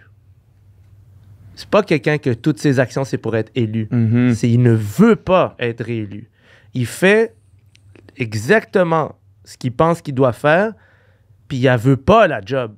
Moi, c'est ça qui m'intéresserait chez quelqu'un. C'est quelqu'un au pouvoir qui dit, guys, qui regarde le peuple dans les yeux. Aux prochaines élections, prenez-en un autre, esti. Mais là, c'est moi qui est là, puis je vais faire ce que je pense qui est la bonne chose à faire, puis je suis pas en train d'essayer de charmer personne, puis je suis pas en train d'essayer de vous cruiser ou de vous envoyer des chèques ou des shit ou des... OK? J'essaye de faire la bonne affaire puis pour tout le monde. Puis si vous voulez pas, calissez-moi dehors. Puis je vais avoir donné le meilleur de moi-même, puis je dors bien la nuit. Mais je pense que ça, c'est pas quelque chose qui existe en ce moment. Moi, je pense qu'on regarde des politiciens, puis on regarde des artistes aussi, que de plus en plus, je suis comme, OK... Le mot business dans show business, il est rendu en lettres majuscules, puis le mot show, il est rendu petit comme ça. C'est vraiment comme l'argent, c'est l'argent qui tire le jus là, puis c'est correct, je comprends ça, mais moi, c'est le système dans lequel on est. Là. C'est le système dans lequel on est, mais le système dans lequel on est valorise pas quelque chose dont les gens ont réellement besoin, qui est de l'authenticité, du risque, de la solitude. C'est comme toutes des tu sais, comme le fait de faire quelque chose puis de se sentir que t'es pas t'es pas à la mode, mais que t'écoutes ton cœur. Mais ça, tous les humains ont besoin de ça. We're back. And we're back. Mon dernier extrait, Ouais. c'est pour le podcast qu'on a fait avec, mais c'est aussi pour L'ensemble de l'œuvre. l'ensemble de l'œuvre, parce que c'est probablement Notre meilleur allié. Là. notre meilleur allié de 1. Ouais. De 2, probablement dans mon top 3 des invités qu'on a eu à plusieurs reprises au Sans Filtre, de par sa verve et sa connaissance du sujet. Et c'est Frédéric Gagnon, le podcast qu'on a fait sur les midterms américains avec Frédéric Gagnon, qui est un sujet quand même niche. Tu sais, la politique américaine, c'est surtout les midterms. Ouais. C'est pas genre l'élection présidentielle puis la guerre, je sais pas, en Afghanistan, là, tu sais. C'est vraiment comme de quoi de plus niche, plus politique, plus game politique, mettons. Ouais. Mais c'était quand même... Je trouvais ça intéressant comme sujet. C'est moi qui l'avais proposé de parler de ça. Puis c'était aussi pour en profiter pour recevoir Frédéric encore, tu sais. Qui, peu importe le sujet, va rendre ça ultra intéressant. Exactement, c'est ça, exactement. Puis, comme de fait, ça aussi, je m'en suis fait beaucoup parler. Le monde l'aime beaucoup, Frédéric, quand il vient sur le podcast. Puis, il est tellement d'un naturel comme frappant quand il parle de ce sujet-là, qu'il maîtrise comme le fond de sa poche. Tu sais, il n'y a rien de la politique américaine qu'il ne connaît pas, dans le fond. Puis, le fait qu'il connaisse tout ça, il est capable d'expliquer tout dans l'histoire et dans le présent. Tout ce qui s'est passé, il est capable de le remettre en perspective historique avec les autres résultats de midterms postérieurs à ça. Antérieurs à ça. Ouais. Postérieur, c'est après. C'est ça, les fesses, postérieur. mais je trouve que c'est tout le temps vraiment le fun. Il le fait avec légèreté aussi. Puis, tu sais, les amateurs de politique américaine, ils en mangent une tabarnak dans les dernières années, là, tu sais. Genre, ton quotidien et des shootings, des scandales, des tweets de Trump, des allégations d'inconduite. Tu sais, c'est genre, la politique américaine, dans les 10 dernières années, ça a été le plus grand shit show, là. Fait que quelqu'un qui c'est sa passion, qui suit ça, c'est tough, là, quand même, tu sais. Mais il en parle avec tellement encore d'optimisme pour ce que l'institution de la politique américaine est, que genre il y a espoir, puis je trouve ça vraiment cool d'en parler parler de ça, parler de n'importe quoi avec Frédéric. C'est comme aussi, on avait parlé de politique américaine avec Valérie Baudouin. Ouais. Tu sais, puis c'est du monde qui somme toute, il aime cette culture-là. Exact. Je veux dire, tu peux pas t'intéresser à un sujet puis pas l'aimer un peu. Essentiellement, nous aussi, on adore cette culture. La culture américaine, je veux dire, on la consomme quasiment plus que la nôtre. Là, fait que c'est sûr qu'on a tous cet intérêt-là. Mais oui, c'est clairement un pays qui est capable du meilleur puis du pire, là, puis du plus beau puis du moins beau. Fait que, mais ouais, c'est ça. Mais oui, Fred, puis c'est ça, puis aussi l'ensemble de l'œuvre, parce que Fred, comme on disait, c'est un bon allié parce que souvent, c'est lui qui nous recommande quand on a un podcast politique à faire, c'est lui qui nous donne un nom, puis c'est tout le temps. À toutes les fois où il y a un événement international qui se passe, on écrit à Fred, on dit, même puis il était en sabbatique l'année passée, là, mais il nous a quand même passé des pocs là, dans un filet désert, là, souvent. Là. Puis il était en sabbatique, il revenait sur son ordi pour répondre à genre, OK, recevez cette personne-là. Puis là, avec son contact, puis genre, lui s'assurait de faire déjà le premier contact, là, tu sais. Fait que là, OK, ben, on écrivait à cette personne-là, la personne venait dans le 48 heures pratiquement au podcast, genre, on bookait ça dernière minute parce que c'est des enjeux d'actualité quand même. Puis ça marchait tout le temps, c'était tout le temps un invité vraiment pro qui connaissait son sujet comme le dos de sa main. C'est ça, c'était incroyable. C'est tout le temps des invités 10 sur 10. Là. Ouais, exact. Fait que merci Fred. Merci Fred, on va aller écouter un extrait, du podcast avec Fred. Ouais. Parce que nous, on voit les clips là, de Biden qui a l'air de s'endormir en pleine entrevue. Il a l'air de. Il a eu 80 ans. Il dit une phrase, puis la phrase fait juste pas finir. Nous autres, on voit ça, mais j'imagine que c'est juste comme dans le paraître puis des memes sur Internet. Là, mais qu'est-ce qui explique ça? Non, mais juste pour rebondir là-dessus, il est fatigué, c'est clair. Il a l'air brûlé. Il a l'air brûlé. En même temps, c'est une maudite job. Là. Ben voilà, c'est sûr. C'est sûr. Tu sais, je le regardais, je suis pas amoureux de Biden. Tous les présidents ont cette job-là à faire. C'est une job qui est pas facile. Tu sais, il faisait campagne pour les midterms. Il était en Pennsylvanie puis il essayait d'aider les candidates démocrates dans les États clés de l'élection. Puis les résultats n'étaient même pas encore connus. Puis lui, il partait en Europe pour des réunions internationales, décalage horaire. Évidemment qu'il s'endort dans des réunions. Moi, je vais en conférence des fois à Paris, puis je m'endors dans les conférences aussi, puis j'ai pas son âge. T'sais. Mais c'est quasiment, tu sais, je veux dire, on va quasiment essayer de le dépeindre comme quelqu'un qui est en perte de faculté. En démence mentale. Mais tu sais, t'as as l'impression que ça va jusque... Tu penses vraiment qu'il est en perte d'autonomie ou il est juste fatigué? Genre, il va finir sa présidence dans un centre de soins de longue durée. Là. C'est impossible. Faut te placer. Faut que tu places. Écoute, je suis pas médecin, je vais te dire ça. Ouais. Mais Mais il a rendu ses rapports médicaux publics. Mhm. Ouais. Tu sais, ça vaut ce que ça vaut. Tu peux... peut-être qu'on pourrait demander un deuxième avis, puis un deuxième médecin dirait, mais ça va pas si bien que ça. Ouais. Mais les rapports médicaux sont corrects pour un gars de son âge, tu sais. Mhm. Mais c'est sûr qu'il n'y a plus l'énergie dans le temps.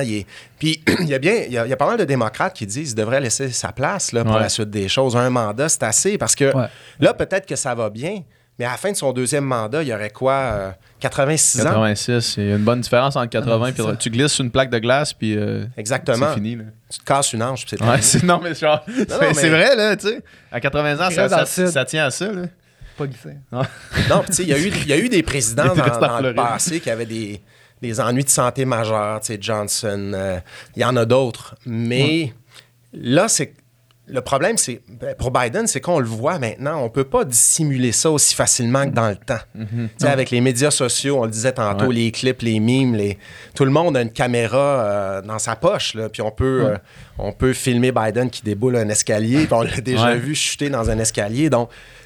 Puis là, ça va, mais à 86 ans... Je sais pas à quoi ça ressemble. Parce que déjà, à 74 ans, il y a 6 ans, Biden avait plus d'énergie qu'il en a à 80. Ouais. Puis là, il y a eu un sondage... là, je réponds pas pantoute à la Non, question mais que tu posais, vas-y.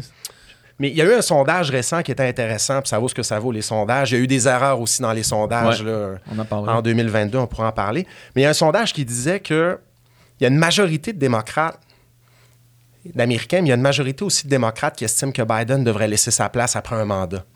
Donc, c'est pas juste les adversaires de Biden qui disent « il sera plus capable bientôt ». Il y a aussi des gens dans le parti qui disent « bon, Biden nous a rendu service, il a battu Trump en 2020 ». C'était lui qui s'apprenait pour battre Trump en 2020. C'était lui que ça prenait. On en avait parlé la dernière fois. Il avait réussi à aller chercher la coalition nécessaire pour gagner la présidentielle. Il nous a rendu service, mais plusieurs démocrates le voient un petit peu comme un président de transition, 4 ans, puis après ça, on passe à autre chose. Parce qu'il y a de la relève du côté démocrate. Mais on reviendra sur les élections de 2022, mais ça serait quand même surprenant qu'il se représente, non? C'est vraiment la question à $1 million.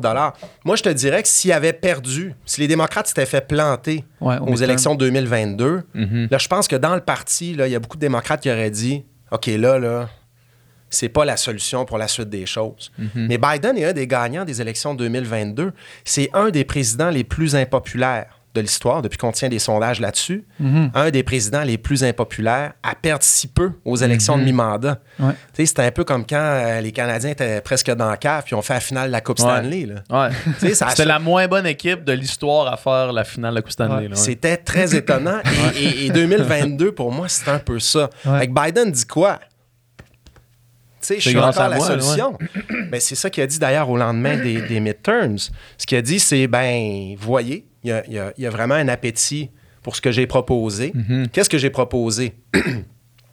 Des investissements dans les infrastructures, de ramener de bons emplois aux États-Unis, tout ça. Mais ce que j'ai promis aussi, c'est un retour à la modération. Moins de cris, moins de chicanes, moins de bases politiques, moins d'attaques personnelles. Les gens sont tannés de ça. Puis si tu regardes 2022, il y a beaucoup d'observateurs, d'observatrices qui voient ça dans les résultats de 2022 Ouais, c'est aussi. ça, parce que... All right, on est de retour. Avec le beau Nika! Avec le beau Niki. Ça faisait un bout en plus. Ça fait longtemps qu'on l'avait ramassé sur un podcast. La dernière fois, c'était Just Do It avec Nicole. Ouais, t'as c'est eu vrai, un podcast je pense cette que année, là. Ouais, c'est vrai, j'ai eu un podcast cette année. D'ailleurs, mon coup de cœur, c'est moi-même. C'est ça que je voulais vous parler aujourd'hui, les gars. Moi, mon podcast. Mais non, moi, j'avais 2 coups de cœur cette année. Ouais. C'était Barbada. Barbada, c'était quelque chose. Ouais. Pour vrai, genre, c'était surprenant. Moi, je pensais qu'on allait parler vraiment de l'art du drag, en fait, là, qui était justement, on en parlait C'était tantôt. essentiellement le titre du podcast, mais on aurait dû aviser mieux que ça. Là, Moi, je me doutais, parce qu'elle a une émission aussi pour les jeunes, là, où elle parle de musique. Je savais qu'elle était prof de musique aussi. Donc, je me doutais que je voulais y en parler aussi d'enseignement de la musique, mais tout ça. Mais je pensais pas que cette personne-là était aussi intéressante que... Je comprends ce que tu veux dire. Tu savais que ça allait être intéressant, mais pas à ce niveau-là sur un tel nombre de sujets. C'est ça, exact. Sur tellement de sujets, puis c'est ça. Moi, dans ma famille, ça a été un podcast marquant, là, un gros hit. Là. Moi, j'ai une soeur qui est enseignante, puis elle a écouté ce podcast-là, puis elle disait j'étais emballé par son discours, puis j'étais là, oui, c'est vrai que ça marche pas le système à cause de ça, puis c'était des bons points tout le temps, puis c'était curieux aussi, ce podcast-là, parce que on a tellement, essentiellement, pas parlé de drague, dans le fond. Ouais, un petit peu à la fin. Un petit peu à la fin, que il y a du monde qui m'ont dit par la suite, genre, mais on mentionne, je pense que Barbada a dit, hey là, allez sur YouTube pour voir, parce que je me suis pas habillé de même pour rien, parce que c'est comme, tu sais... En audio, tu le savais pas. En audio, t'en as aucune idée. C'est juste quelqu'un qui parle du système d'éducation avec genre tellement d'assurance, puis genre tellement de passion. Ouais, puis de connaissances. De connaissances. Que c'est ça. Puis que tu oublies que c'est l'écoute en audio que c'est un personnage de drague qui t'arrête de parler, mais oui, c'est ça. Ouais. Puis c'était hot, ce podcast-là. Tu sais, c'est là que tu réalises à quel point je trouve le système d'éducation comme ça fait plus de sens. Là. Genre, c'est vraiment dysfonctionnel. Tu sais. Puis moi, ce que ça m'a fait penser, je sais pas si je vous l'avais déjà dit, là, mais moi, dans le fond, quand j'étais à l'université, moi, j'ai fait mes études en musique. Puis j'avais un de mes amis, à un moment donné, que sa job, en même temps d'être à l'école, il avait commencé à faire des remplacements genre en musique dans une école primaire, je pense. Mm-hmm. Puis, en fait, le gars, il avait pas une formation en enseignement de la musique. Là. Il avait vraiment juste comme une formation en musique comme moi, dans le fond. Là, ouais. Puis là, mais il manque tellement de staff que là, il s'est ramassé à enseigner la musique. Puis non seulement il s'est ramassé à enseigner la musique, mais il s'est ramassé à enseigner l'éthique, genre, puis comme donner des cours d'édu, puis de remplacer dans plein de matières. Ouais. Puis le gars, il a aucune formation là-dedans, genre, il a aucune formation en enseignement tout court, tu sais. Ouais. Puis au final, il était rendu quasiment temps plein. À la fin, juste à remplacer partout, tu sais. Mais tu sais, nous, on a eu des fois au secondaire des profs. Tu sais, je me rappelle, à un moment donné, que Kino, notre prof de maths, shout-out à Kino en son R2, enseignait l'éthique pendant genre... ça s'appelait... je sais pas c'est quoi le nom exact de ce cours-là, là, mais il enseignait ça, genre. Ouais. Fait que lui, il m'enseignait les maths, puis genre... Comment mettre un condom, là. Ouais. Ça, du moins, mettons, le gars... il savait comment en mettre un, sûrement. Il savait comme il l'avait déjà mis, probablement. Mais aussi, probablement que ce gars-là, il avait quand même une formation de prof, tu sais. Ouais. Mais je me sais pas si tu te souviens, mais on a eu un remplaçant en maths. Ben oui, il n'y avait pas de formation de prof. Lui, man, il arrivait, il dit « Ah, moi, je travaillais dans le milieu pharmaceutique, là, mais là... Je faisais bien de l'argent, mais j'étais tanné. Il appelait ça sa fuck you money. J'étais tanné, puis là, il vient, puis là, il se cache même pas. Il arrive en disant... Il dit, dans ma vie, j'ai fait de la fuck you money, fait que là, je peux faire maintenant ce qui m'intéresse. Non, Ce qui t'intéresse, c'est quoi? Venir remplacer en maths? En maths 436, genre. Puis là, il vient nous enseigner, mais genre, il est tellement, genre, pas politically correct. Là, genre, il nous dit des affaires qu'il devrait pas dire à des kids de 15 ans. Ça paraissait qu'il avait appris ce qu'il nous enseignait la veille. Là, genre, il a vu dans le plan de cours, il a fait ah ouais, non, c'est vrai, ça, faut que je l'apprenne. Puis là... C'est ça. Il a révisé, il a ressorti ses maths. Là, probablement qu'il a fait des maths fortes, là, genre, tu sais, cégep, université, mais genre, il ressort ça, puis là, il arrivait, genre, ce qui était drôle. Il montrait des photos de sa blonde. Là, genre, ça, c'est avant qu'elle se fasse refaire les boules, ça, c'est après quand elle fait ça, on a 15 ans. Ça s'est passé pour ça, c'est ma blonde avant qu'elle se fasse refaire les seins. Ça, c'est maintenant. C'est comme genre, c'est peut-être un exemple pour nous, genre tu me mets dans le cerveau que c'est correct de parler de même là. C'était quelle année ça que tu l'as eu? On était en secondaire 4 genre. Secondaire 4, ok. Bon, secondaire 4, c'est moins pire que si, mettons... Ben, c'est là que t'es le plus cave, man. C'est ça.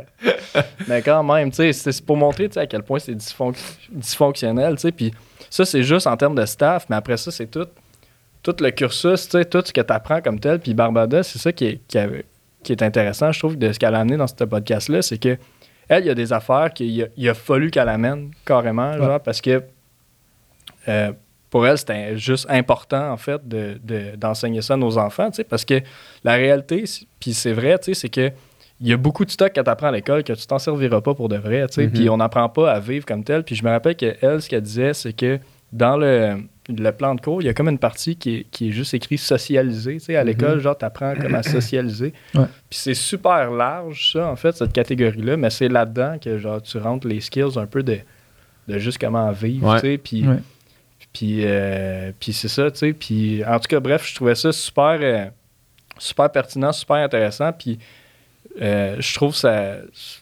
ça donne des bonnes idées. Moi, si j'étais un prof puis j'écoutais ça, en fait, genre, pour vrai, je m'arrangerais là, pour comme essayer de faire une place pour ce genre d'enseignement-là là, dans mon plan de cours. Tu sais. Moi, je vais te réfuter, là, parce que je pense pas...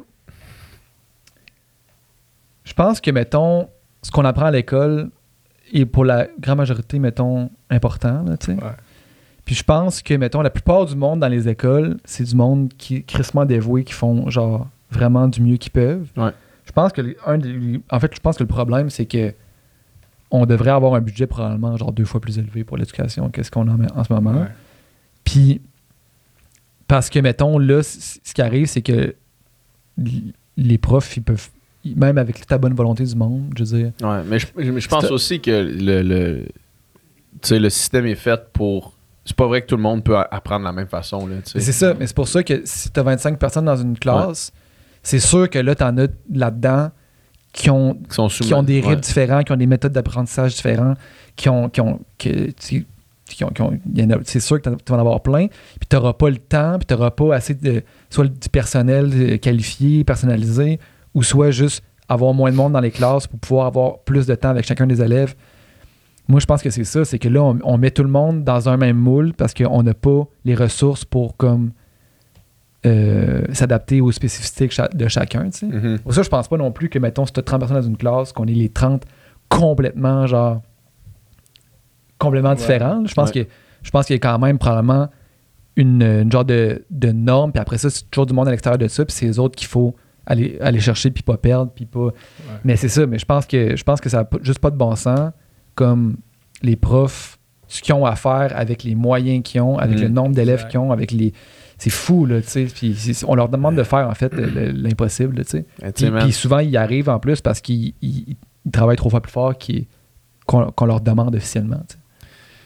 Cette année, on a aussi reçu le ministre de l'économie, le ministre des Finances sur le podcast. Puis quelque chose qu'il nous disait, c'est qu'il y a 60% du budget qui va en santé. Fait que tant qu'on est avec ce problème-là, il n'y a rien qu'on peut faire. Il n'y a rien qu'on peut faire en éducation. Même là, c'est qu'on peut pas non plus rajouter tant que ça des affaires. Non, c'est ça. On peut pas rajouter des cours de cuisine ou des cours de... Non, c'est ça. À un moment donné, c'est... on a déjà... Parce que je suis d'accord avec toi pour dire que, mettons, c'est quand même important d'avoir des cours de maths puis des cours de sciences puis genre de... Parce que, veux pas, ça forme un raisonnement pareil. Même une société sans base en mathématiques et en sciences, ça marche pas.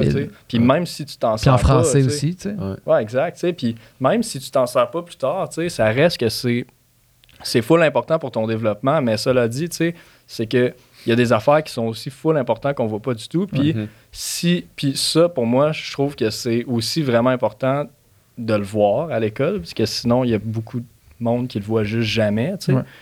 Mais on peut pas, la réalité, c'est qu'on peut pas l'ajouter avec ce qu'il y a déjà en ce moment, tu sais. Il faut qu'on en enlève une partie pour être capable d'en rajouter un autre, tu sais. Mais je pense qu'aussi, il faut se questionner sur c'est quoi le rôle, c'est quoi qui est la part du... c'est quoi qui est à l'école d'enseigner, puis c'est quoi qui est aux parents d'enseigner. Parce qu'il y a des choses qui, tu sais, que probablement que quand le système a été conçu, qu'on prenait pour acquis que ça, c'était l'éducation des parents qui était prise en charge, puis peut-être que ça se fait plus, peut-être que ça s'est perdu, peut-être que ça n'a jamais été, je sais pas. Mais je pense qu'il y a aussi une partie de l'éducation de l'enfant qui vient des parents, puis de former justement quelqu'un qui, je veux dire, fonctionnel en société, puis du point de vue des valeurs, puis du point de vue de se débrouiller, puis du point de vue d'avoir des conversations sur justement aussi les sujets comme plus plate à avoir avec ton enfant, comme le consentement puis ces affaires-là. Je pense que les parents, je veux dire, ça fait partie du rôle. Là, je suis d'accord, mais c'est ce qui est triste aussi, c'est que les parents sont pas plus outillés souvent, en fait, pour ce genre d'affaires-là, tu sais, en plus. Tu sais, fait que le consentement, mettons, c'est full important, mais ça reste que genre... Nous, on va être meilleur à l'enseigner à nos enfants. Ben, clairement, tu sais, je veux dire, on en a entendu parler tellement plus, tu sais, que... Fait que c'est ça, tu sais, c'est pour ça que je considère que c'est quand même important, tu sais, d'encadrer ce genre d'enseignement-là, justement, parce que c'est des enseignements qui sont full importants, tu sais. Puis je trouve que ça peut passer... Si ça passe par le système d'éducation, c'est un petit peu plus comme uniforme, tu sais, comme genre d'enseignement, tu sais. C'est pour ça, mais tu sais, c'est des grosses réflexions, tu sais, puis en tout cas, bref. C'est un excellent podcast. C'était vraiment un excellent podcast. Un excellent invité. On va mettre un extrait. Extrait! Yeah. primaire, là, t'as 12 ans, là, 11 ans, 12 ans, là, quand tu finis à peu près le primaire, dépendamment. T'as bâti toutes tes fondations à cet âge-là. Honnêtement, là, t'as bâti une bonne partie de tes fondations parce que ils disent que souvent, comme un groupe de personnes a le quotient intellectuel des enfants de 12 ans. Là. Puis honnêtement, quand tu les regardes interagir, un groupe de personnes là, qui n'a pas de structure nécessairement, puis tu réalises qu'effectivement, c'est des enfants de 12 ans. Fait que tu les regardes sortir du primaire, puis tu te dis, ça, c'est le portrait de notre future génération. Pas mal là. Oui, évidemment, au secondaire, bon, il y a la puberté qui arrive, il y a bien des changements, tout ça. Mais ce qu'ils ont acquis comme valeur, puis comme base, comme fondation, c'est à la fin du primaire que c'est là. Il y a des choses qui peuvent changer, mais ça prend beaucoup de choses pour changer des choses parce que là, ça a été ancré. Fait que si tu les habitues tôt à être ouvert à la différence, à toutes ces valeurs-là, ça se passe pas au secondaire, ça se passe au primaire. Puis moi, je leur ai parlé dans certains de mes cours, puis c'est un des gros avantages d'avoir des cours d'art. Moi, j'appelle ça des cours d'art plus que des cours de musique. C'est de pouvoir parler de plein de sujets qui sont même un peu avant-gardistes, ou en tout cas, tu sais, d'utiliser l'art pour amener plein de sujets. Puis moi, je leur ai parlé d'environnement, mais je leur ai parlé aussi d'alcool. Dans un de mes projets qu'on a fait, là, à un moment donné, je vous le résume, mais bref, on avait un sujet où on naviguait à travers les couleurs. Puis quand on était rendu dans le bloc jaune, qui était le bloc du plaisir, dans l'histoire qu'on faisait, dans le spectacle qu'on montait, ben justement, je parlais du plaisir, puis comment on en arrive à avoir du plaisir. On peut avoir du plaisir dans la vie de tous les jours, mais il y a des gens qui parfois utilisent des substances pour avoir du plaisir. Là, j'ai pas mentionné les drogues, mais j'ai parlé de l'alcool. Ouais.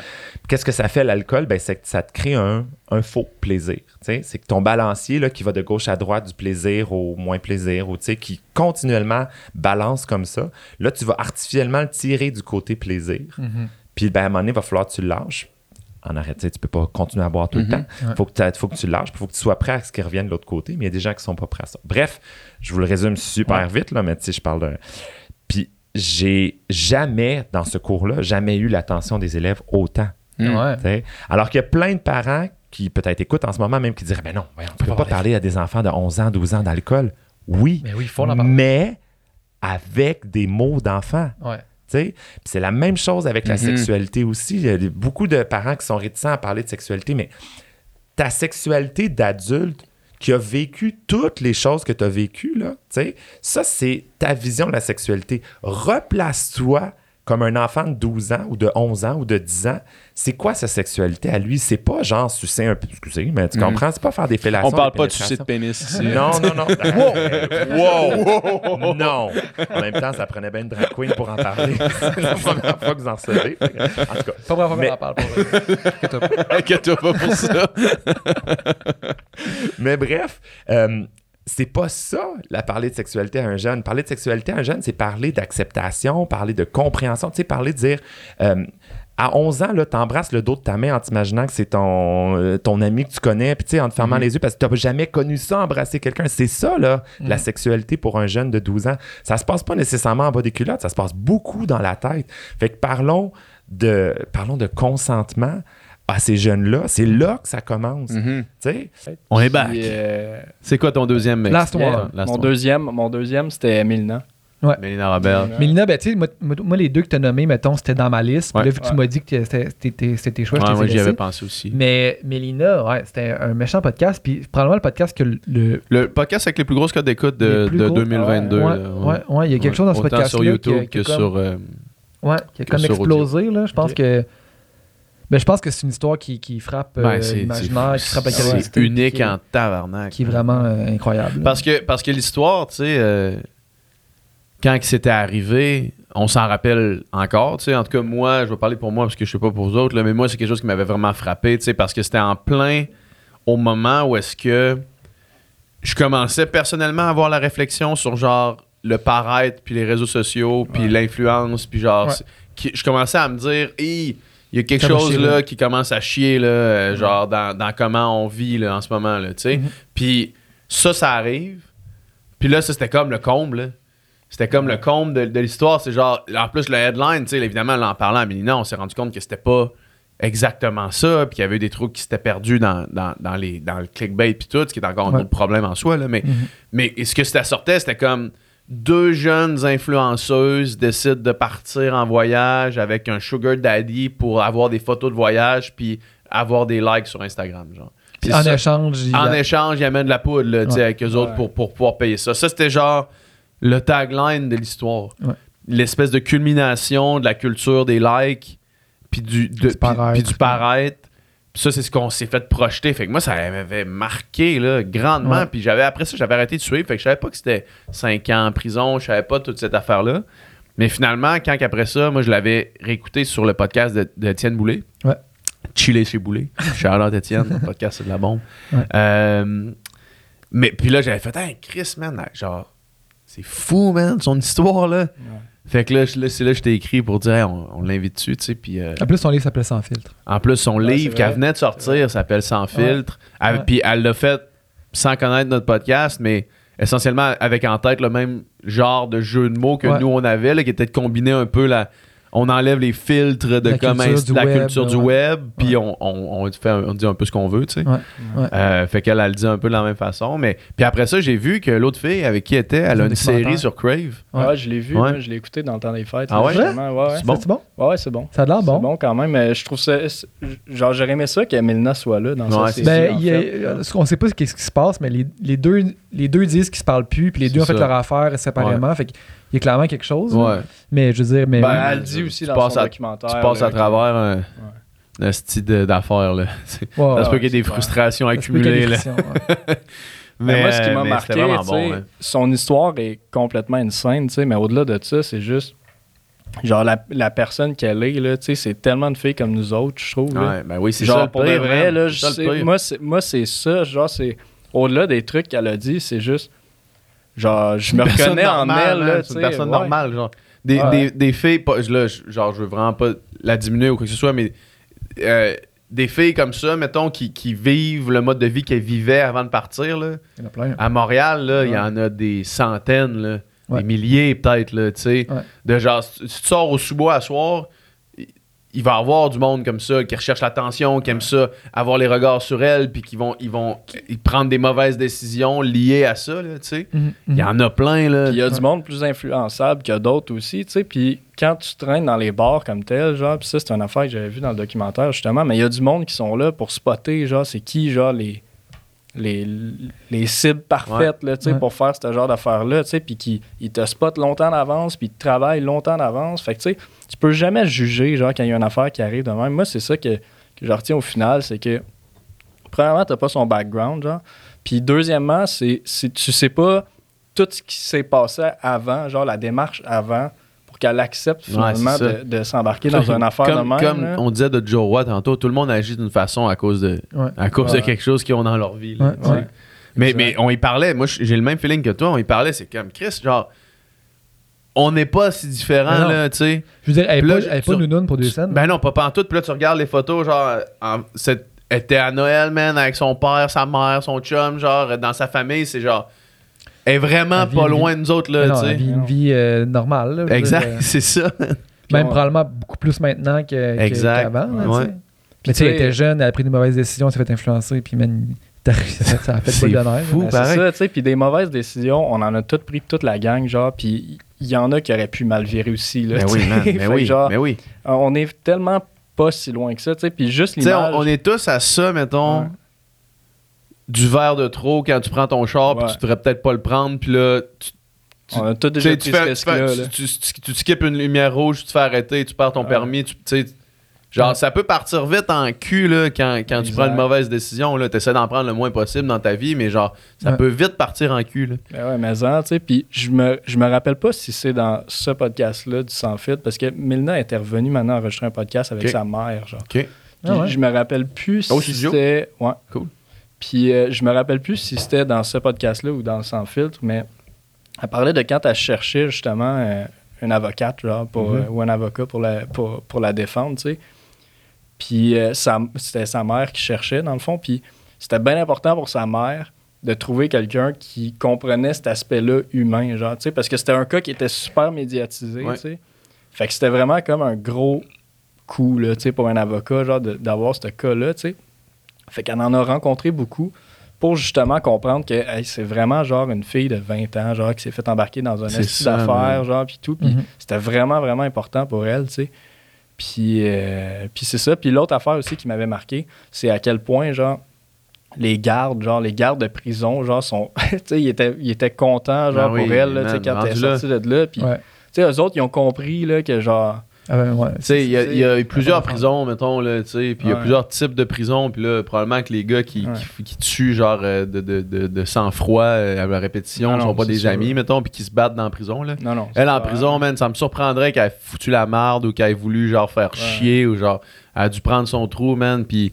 Tu sais, les gardes, ils voient bien, man, que c'est une adolescente qui savait pas ce qu'elle faisait, man. C'est fou, là. Ça doit tellement être long, man. 5 ans, c'est long, quand elle disait, tu sais, que c'était comme si c'était en genre d'état quasiment végétatif, là, de genre sa petite routine, puis genre probablement dépressif, puis genre... Mais tu sais que je pense qu'elle se levait vers 7 heures qu'elle comptait. Là, il y avait des trucs, il y avait des activités, mettons, il travaillait, il allait manger, puis tout. Puis c'était comme à 3h quelque, je pense, qu'il était dans sa cellule, barré à clé jusqu'au lendemain matin. Tu sais, de 3h, t'es comme, tu tournes en rond dans ton coupe de pieds carrés, puis that's it, là. Ouais, juste rester chez vous, genre, sans sortir, puis tout, Moi, man, c'est le fun pendant 2-3 jours. Je suis villa à Bali, ok? Je suis dans une villa à Bali avec des gars, puis je pouvais faire ce que je voulais. Là. Je pouvais juste pas sortir de la villa, puis après 3 mois, je voulais me coller la tête dans le mur. Ouais. Genre, t'es dans une villa, j'avais des. Genre, on avait des fois de la bière, tu sais, genre, on mangeait comme on voulait, on pouvait faire ce qu'on voulait, là. Mais on pouvait juste pas sortir, man. Je voulais me crisser la tête dans un mur. 5 ans, man. Imagine 5 ans en prison, man. En prison, ça n'a pas de sens, man. Mais c'est fou, mais en tout cas, c'est ça. Puis c'est tellement.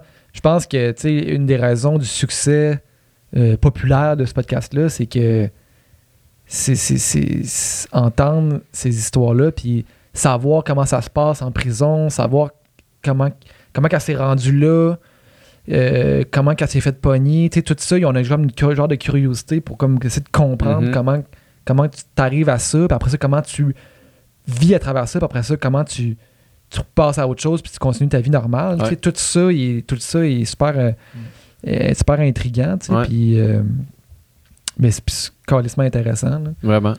Puis tu sais, aujourd'hui, ce qu'elle fait, c'est crissement louable là, parce que maintenant, je veux dire, elle parle à d'autres jeunes Mélina là, qui, genre, pourraient très bien faire la même erreur parce que, comme tu disais, il y en a plein. Là, ouais, exact. Puis elle, c'est comme, ben, genre, moi, j'ai fait une erreur, j'ai pris une mauvaise décision, j'ai payé en esti. Genre, vous voulez pas ça. Puis je pense qu'il y a quelqu'un qui écoute le podcast qui pourrait être un genre de quelqu'un qui pourrait prendre ce genre de trajectoire-là. Je pense que ça peut t'aider à y penser à 2 fois, mettons. Vraiment. Extrait. Okay. Moi, je suis vraiment intrigué par comment c'était les 5 années que tu as passées en prison, mettons. Puis t'avais-tu quelque chose qui t'accrochait? Genre, t'avais-tu, mettons, quelque chose justement qui tu disais à chaque jour... Je vais essayer d'améliorer un genre de but, un genre de justement de quelque chose que tu peux progresser, ou bien c'était vraiment juste 5 ans de comme stagnation ultime. Non. En fait, je l'ai dit souvent, mais on va aller plus en profondeur que ça. Là, mais en gros, ma famille, c'était sur quoi je m'accrochais à 100%. Okay? Puis j'ai dit souvent aussi, si j'avais pas eu ma famille, certain que je serais pas ici aujourd'hui. Puis je dis pas ça pour être dramatique, là, mais sérieusement, j'aurais pas été capable. Tu peux concevoir. Là. Ouais. Fait que, mais sinon, mettons, la première année, je l'ai trouvé vraiment rough parce que justement, je savais pas quand est-ce que je retournais chez nous. J'étais avec du monde que j'arrivais pas à comprendre. Ou c'était pas, j'avais pas rien qui me rappelait chez nous. C'était juste tout l'inconnu. C'était pas mon langage. Puis je me suis comme tournée vers la bouffe, puis j'ai pris genre une 20aine de livres la première année. Puis j'ai tout le temps été quelqu'un que j'ai eu des troubles de poids, tu sais. Puis être un petit peu plus charnue, je suis pas heureuse dans mon corps. J'étais pas grosse, là. Mais moi, il y a un certain poids que je sais que je suis confortable, puis je penserais pas à... tu sais, j'ai eu des troubles alimentaires, là, je l'ai expliqué dans le livre, là, puis ça me ramènera pas vers ça, tu sais. Fait que je fais attention encore aujourd'hui. Mais à part ma famille, je pense que le fait que j'ai lu quand même beaucoup de livres, tu sais, faut que tu te dises, OK, t'es à la même place à tous les jours, tu te réveilles à la même heure à tous les jours, tu manges à la même heure à tous les jours, tu vas travailler à la même heure à tous les jours, tu appelles ta famille à la même... Tu sais, c'est tellement routinier que c'est comme si ton cerveau, il devient un peu engourdi à un moment donné, jusqu'à temps qu'il y ait un changement. Puis j'ai changé de prison 4 fois. Fait que c'était de recommencer à 0 à 4 fois. Puis j'avais donc du monde qui m'aimait pas à cause de ce que j'ai l'air. Puis le monde était jaloux. Puis il y avait... Ça doit être... ça doit être une vibe particulière. Ouais, ben prison, c'est... Dans le sens qu'il doit y avoir de l'intimidation puis des clics. Puis des... Ah ouais. Ouais, ben, je dirais pour les... pour les clics, mais pour les clics, c'est un peu comme dans les films, dans le sens que souvent, tous les Asiatiques vont se tenir ensemble, les Latinos, mais c'est pas comme dans les films, comme il y a personne qui se regarde de côté, là, genre, c'est correct, là, c'est juste que tu te mêles pas trop. Moi, je m'entendais super bien avec les Vietnamiens. Je sais pas pourquoi. J'adore vraiment leur mentalité, puis eux autres croient beaucoup en Bouddha, puis c'est vraiment une belle religion, en tout cas. Puis... c'est comme au secondaire, t'as-tu comme la table des cools puis la table des... ben, la table des sportifs. Non, pas la table des sportifs. J'ai créé un peu le groupe de sportifs, là, si tu veux. J'avais comme... il y avait eu un espèce de concours de Biggest Loser entre... Ben, dans le fond, les officiers avaient mis ça en place parce que les femmes... Tu sais, les hommes, mettons, quand ils avaient besoin d'extérioriser, ben, ils s'entraînaient. Puis eux autres, il y avait des gyms, mais nous, les filles, ils mangent. Fait que, je te dirais 95% de la population en prison sortait avec une moyenne de 30 livres de surplus de poids après, en sortant, là, dans le fond. Fait qu'il avait mis ça en place. Puis moi, j'ai travaillé dans un gym avant tout ça, là, il y a très longtemps. J'ai déjà fait des diètes puis tout ça. Fait que les filles, moi, j'avais commencé à m'entraîner puis à courir puis à faire comme des hit workouts. Puis là, il y avait... Peu à peu, les filles venaient se joindre à moi. Puis à un moment donné, quand le Biggest Loser est sorti, ben, les filles étaient comme « Melina! » Comme « Comment on fait? » Tu sais, c'était genre celle qui perd le plus de poids en le faisant bien. Là. Elle allait recevoir genre un paquet de artwork. Il y avait comme des pinceaux puis de la peinture. Mais je pense que les filles le faisaient plus pour la compétition, dans le sens que c'était une healthy competition, mais c'était pas pour la perte de poids, mais plus pour c'est ça. Le jeu, mettons. Ouais. Fait que ça, c'était quand même cool. J'ai réussi quand même à tu sais, ça, je m'accrochais à ça aussi parce que je me disais, j'ai pas grand-chose, mais au moins, j'ai du monde que je peux aider ici, tu sais. C'est fait des amis pareils, là, au travers de tout ça. Entre guillemets, ouais.